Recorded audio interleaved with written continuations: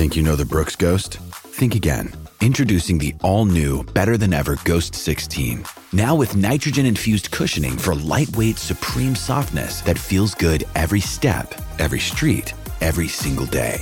So go ahead, take your daily joyride in the all-new nitrogen-infused Ghost 16. It'll turn your everyday miles into everyday endorphins. Let's run there. Head to brooksrunning.com to learn more. Dr. Sleep. My old captain once told me a story about why submarines were built without windows. He would explain that the first underwater vessels were created with little glass panes, giving an insight into the darkness of the ocean depths. A world rid of light, never meant to be seen by animals wandering on land. It's not the isolation that drives a man mad, he'd claim. Nor is it solitude. No. What drives a man to the brink of insanity is to stare into the heart of the sea and pray that nothing stares back. While it wasn't unusual for old men at sea to tell tall tales, my captain was on the loony end of the spectrum after one too many years spent in a metal box. That's one of the many reasons that each and every man has to endure a long and rigorous psych evaluation before setting foot on a submarine. Obviously, that was an aspect of the job my captain hailed as pointless pseudoscience. I never believed his stories, but they stuck with me. We had all been well versed in the functionality of military submarines. We knew that windows provided a weakness to the structural integrity and were hence never integrated into military-grade vessels. If I were a better man, I would have said that my captain knew that as well. As fate would have it, my captain did meet his end at sea. He'd end his own life by tying himself up in a metal chain before jumping into the ocean in the darkness of night. But the idea of men going mad at sea stayed with me, a kind of madness only understood by those living at sea. Men were never meant to venture that deep into the abyss, a fact proven by the thousands of lives ending at the bottom of the ocean. Whenever I lay awake at night to the sound of our submarine's hull settling under pressure, I'd hear my old captain's words of warning not to stare into the abyss. Because if you do end up staring into the darkness, only horrors unfold when you pretend to be the one in control. Our mission took place on the 7th of July, 2021. A skeleton crew had been stationed aboard the USS Hattle with a simple mission statement to remain underwater for 200 days without resurfacing. While the task wasn't a technological feat with modern nuclear reactors, it proved a more logistical challenge. Food supplies, mental stability during prolonged bouts without sunlight, and fresh air. How long could we stay in the depths before shattering our minds? Not many volunteered for such a mission, but the pay was great, and we weren't expected to face any real dangers during our tenure at sea. Essentially, we were paid to practice, and most of us were promised an honorable discharge following the mission's end. Alas, most of our crew would never again feel the touch of the sun upon their skin, nor let their lungs fill with fresh air. They were fated to draw their last breaths of recycled oxygen as darkness enveloped their last moments on Earth, gone and forgotten by those still on shore. I first realized something was wrong 117 days into the mission. It was subtle at first, with decreasing banter among the crew, less idle chatter. Those affected seemed to isolate themselves, rising from bed only to work, never partaking in any leisurely activities. With the change, our weekly psych evals were upped to twice a week. I figured the isolation at the ocean's depth was getting to them, but something about the situation still seemed off.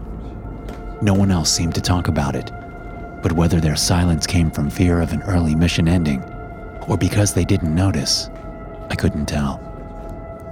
To most, it must have felt like a game of chicken. with 50 Marines rushing towards certain insanity. None were ready to be first to admit it. After all, a bit of ocean blues was certainly worth the promised prize, which would only be granted if we completed the mission.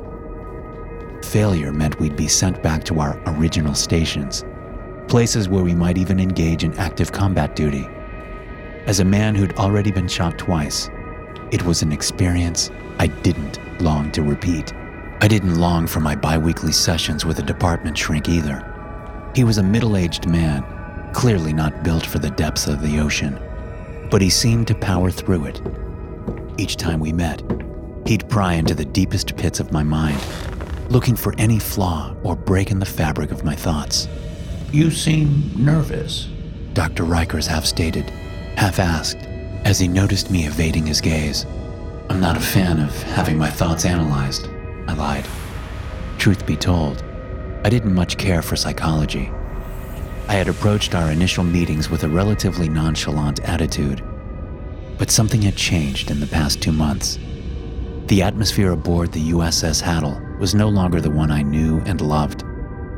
Something darker had taken over. Even our fearless captain had seemed to pull away from his official duties, only showing up when absolutely necessary. Listen, James. You can stay cold for the next 80 days of the mission. You can try to pretend like nothing has changed. But we both know that would be a lie. I see it every day, and so do you. Now, I can't force you to talk about it. But are you really ready to look me in the face and lie about what's going on with the crew? I looked up at him. It was the first time anybody had openly spoken about the eeriness surrounding our mission. We'd all tried so hard to deny it, fearing that the mission would end if we so much as mentioned it. And while I'd long since admitted defeat, I couldn't be the one to let down the crew. So, when someone else finally brought it up, I felt relieved. You worry about the future of the mission, he said confidently. Well, let me explain something to you. Talking about your thoughts won't force us to resurface. But if you keep ignoring it until you have a nervous break, I will be forced to report that to high command. You are not the only one feeling it, James. But I can't help you solve a problem you choose to ignore. He'd never been one to speak much. He rather listened, took notes, and gave small comments as insights into my thought process. But hearing him practically read my mind didn't frighten me. Instead, it made me feel calmer. Up until that point, I hadn't realized how desperately I needed to talk about what I'd seen. I couldn't hold it in any longer. Quinn, I mumbled, pausing as the words got stuck in my throat. Stephen Quinn? Are you referring to the LPO from Section 3? He asked. I nodded. Why don't you tell me what happened to him? As if you don't already know, I argued. I know, but I wasn't there. So, I'll ask again. Why don't you tell me what happened? Unable to argue, I decided to finally cut my baggage loose and tell Rikers what had happened to the crew of Section 3. I'd been reassigned to turbine maintenance a couple of weeks prior. 2 of the crewmen had suffered some pretty severe burns following a malfunction that to this day hasn't been explained to us.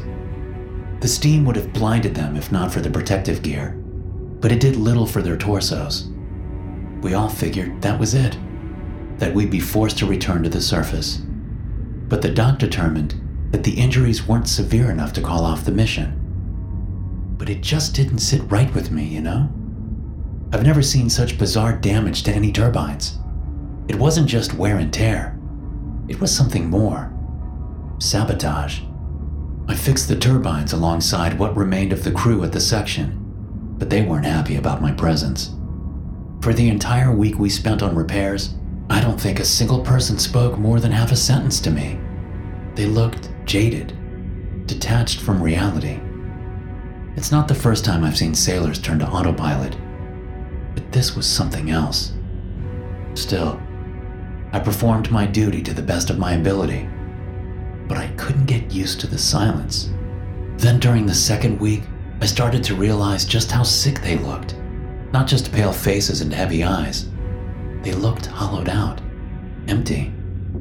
I'd find them sitting on the floor for hours at a time, never speaking a word.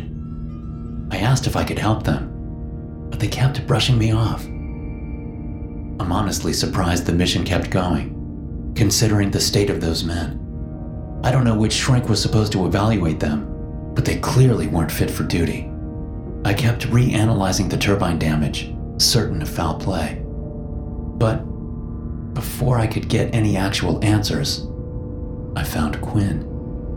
It was a late shift. Most of the sailors had gone to sleep, leaving only a skeleton crew to maintain the turbines. The guy sleeping in the hot rack above me was snoring like a banshee, keeping me awake. And this absolute certainty that I'd missed something just wouldn't leave my mind. So, I got up to check the turbines once more, hoping to find an entirely different rack free when I returned.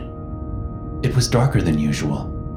Some of the lights had gone out, another problem needing to be fixed. I didn't even realize something was wrong until I slipped on something wet, falling face first to the floor. Only when I stood back up did I realize my arms were covered in blood. I thought I'd been hurt, but I quickly realized that it wasn't my blood. I followed the blood around the turbines to find 3 Marines with their throats slit and their stomachs cut open. They'd clearly been lying there for a few hours, something I could tell from the decomposing stench they emitted. Then I found Quinn sitting in a corner. His hands were covered in blood, but whether he'd been the one to inflict the damage or tried to help them, I didn't know at the time. Since he didn't exactly seem hostile towards me, I didn't think to defend myself. I just confirmed the men's deaths before tending to Quinn. As I checked him over, he started whispering to me. His words were incomprehensible at first, but he kept repeating the same phrase over and over again. "I've looked into the heart of the void. I know where it'll lead us," he said, almost rhythmically, as if he were in a trance. Quinn was taken away, distressed but unharmed. It would only be upon closer inspection that we realized Quinn had been the one to murder his friends. He had slit them open and bitten chunks out of their innards. He had become a monster. Our mission should have ended there, but by the time the next morning rolled around, the room had been cleared out, and Quinn was nowhere to be found. Most of our crew never even realized what had happened, besides noticing some of the other crew missing. But since the captain had essentially blocked off the control room to all save a few members of his elite, people figured they'd been transferred. But I knew the truth. "Why didn't you tell anyone?" Dr. Rikers asked, breaking me free from my trance. "I wanted to," I mumbled. The XO pulled me aside after it happened, warned me not to speak openly about what I'd seen, threatened me with a reassignment once we finally resurfaced. Very vaguely, of course, but we both knew what he meant. "Still, you're telling me now?" he continued asking. "Yeah, I suppose I am." I couldn't quite explain the impulse I had to tell Rikers the truth, but my gut was ordering me to do so, as if I knew he could help us. "I'm glad you trusted me," he said. "And you're right. Something is happening to the crew aboard this submarine. We have to convince the captain to resurface." "He doesn't seem exactly interested in talking to the crew," I said. "He's been locked in the control room with his team for the past 3 days." "If he refuses to listen, there are other options," Riker started. "But we need..." He was cut off by a loud, metallic clank reverberating through the ship, as if the hull had suddenly caved in from the enormous pressure outside. "Did you hear that?" I asked. He nodded, not able to respond before the all-too-familiar sound of a bursting pipe echoed through the vessel. Alarms started blaring, calling all men to their posts. "Stay here," I ordered as I jumped out of my seat and rushed in the direction of the sound. On the way, I ran into another LPO working maintenance on the torpedo tubes. a younger man by the name of Thompson. He seemed relieved to see me, practically begging me to come with him. What the hell happened? I asked. I don't fucking know. I've tried reaching the navigation crew in the cockpit. We're not getting through on any comms. He explained. The captain is in there with them. The burst pipe was located at the main engine in the back of the submarine. Should it suffer a significant amount of damage, we'd be at the full mercy of the ocean's vast depths. 2 other crewmen joined us by the time we reached the door to the engine room. It had been closed off, and to our luck, it was locked. Where is everyone? I asked, expecting at least a dozen men to aid us. They should have been here already. Half my team has been missing for 2 days already, locked away in the fucking control room, Thompson explained. We finally were able to pry the door open, allowing 3 feet of water to flow into the rest of the submarine. Within the engine room, we found 4 sailors just standing there, staring at the burst pipes shooting out water. Hey, what are you doing? Thompson asked, more confused than angry. But they didn't respond. They just stood there and stared, waiting for the room to fill up and drown them. Move them out of the way, I ordered as I went to work on the breach. The damage wasn't too extensive, but it couldn't be fully repaired without resurfacing. Still, we managed to stop the leak, which would at least buy us some time. As the last drop of water emerged from the busted pipe, I felt my ears pop. Only then did it dawn on me what had caused the damage, and why a group of our crew had locked themselves inside the cockpit and control room. We're diving, I said. What? Thompson asked. They're trying to drown the sub, I explained. They're going to keep descending until the submarine breaks under the pressure. We have to get to the captain now. What about these guys? He asked, gesturing to the catatonic Marines sitting on the floor. Tie them up. They might try to hurt themselves or the ship. We can't take any risks. Thompson and I left the 2 functional men behind to secure the catatonic Marines, making sure nothing else damaged the engine room, while we went to find a way into the cockpit. We're gonna face resistance if we get in, Thompson said. Split up. Gather all the men you can. I'll do the same. Since Rikers had mentioned a way to resurface, even without the captain, I went to collect him first. Whether he had a man inside the control room or other means to break through didn't matter. If we had a chance to escape, I'd take it. But before I could reach the doctor, I found him running in my direction, joined by 4 crewmen. Figured we could use some help, he said. They all looked worn down on the brink of collapse, but at least they weren't catatonic, meaning they had some usefulness left in them. So, what's the plan? I asked. I've been authorized by High Command to abort the mission, given a psychological decompensation of the crew on board. Worst case scenario, if the captain won't cooperate, we'll initiate remote control of the vessel. How? I just need to make contact with the surface, but I can only do that from the control room. Let's get there then. As we made our way towards the door, we could feel the increase in pressure. While we were kept safe from the excessive weight of the ocean outside, with each foot descended into its depth, the hull of the submarine would endure stress beyond its structural integrity. Within the next hour, we'd be crushed to death.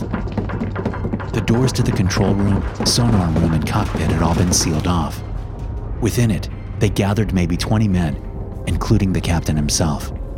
Thompson joined us, accompanied by the XO, who seemed equally as worried.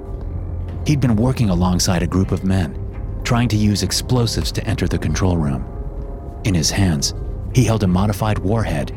Its damaging capabilities had been greatly reduced, too weak to damage the hull, but enough to blow the hinges off the door. Stay back, I'll plan it, Thompson said. Let's not risk our XO's life. If the captain is incapacitated, we need a new leader. We went to another room and waited for Thompson's signal. Within a minute, he had the bomb set up, primed it, and ran back towards us. He threw himself into the room just as we closed the door, feeling the pressure of the explosion within. It was exceptionally loud, and despite the door's protection, we still felt the heat. Black smoke poured out as we opened the door, clearing quickly, but leaving behind a misty atmosphere. Let's go, Thompson ordered. We rushed through the smoke, barging into the control room. While we were ready for a fight, we all prayed not having to wound or kill the men that had been our friends and brothers only days prior. Something had broken their minds. but it didn't mean they couldn't be fixed. But what we met inside were not men prepared to fight, but a horrific nightmare to drive us nearer to the brink of insanity. What in God's name have they done? Rikers asked. Before us lay the mutilated corpses of a dozen sailors, each of them with their throats cut and various wounds to their abdomens and chests. The entirety of the floor had been painted red in blood, with chunks of guts strewn across it. We were frozen by the sight, but the creaking of the breaking hull quickly brought us back to attention. A time for morning would come, but first we had to act. We have to get to the cockpit, Thompson said. I'll stick with the dock. Try to regain contact with the surface, I said. Once again, we split up into two groups. Thompson quickly led the charge up into the cockpit alongside the XO and a handful of Marines, while the rest of us took care of the control room. But no sooner had we entered before 3 gunshots shot through the silence.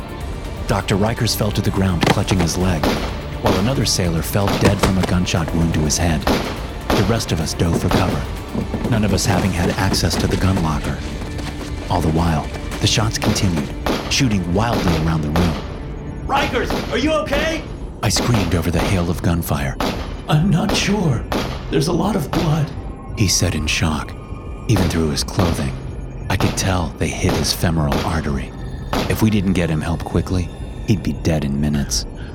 The sound of bullets was quickly replaced by the repeated clicks of an empty mag, pummeling the room into an awkward silence. With that, we stormed inside, quickly pinning the deluded man to the ground. There were 3 other Marines sitting around the room with various self-inflicted wounds. While they were in no condition to fight back, their presence sent shivers down my spine. The void is waiting. It's time to join the abyss. Look into its eyes. They mumbled silently. I turned back to Rikers, whose face had gone pale, sitting in a pool of his own blood. It was clear he wasn't going to make it, a fact he himself knew. Come on, Doc. We gotta fix you up. 7-3 Orange. He mumbled in response. Dawn. Sunrise. What? High Command. Tell them. He tried to say, but his voice was fading quickly.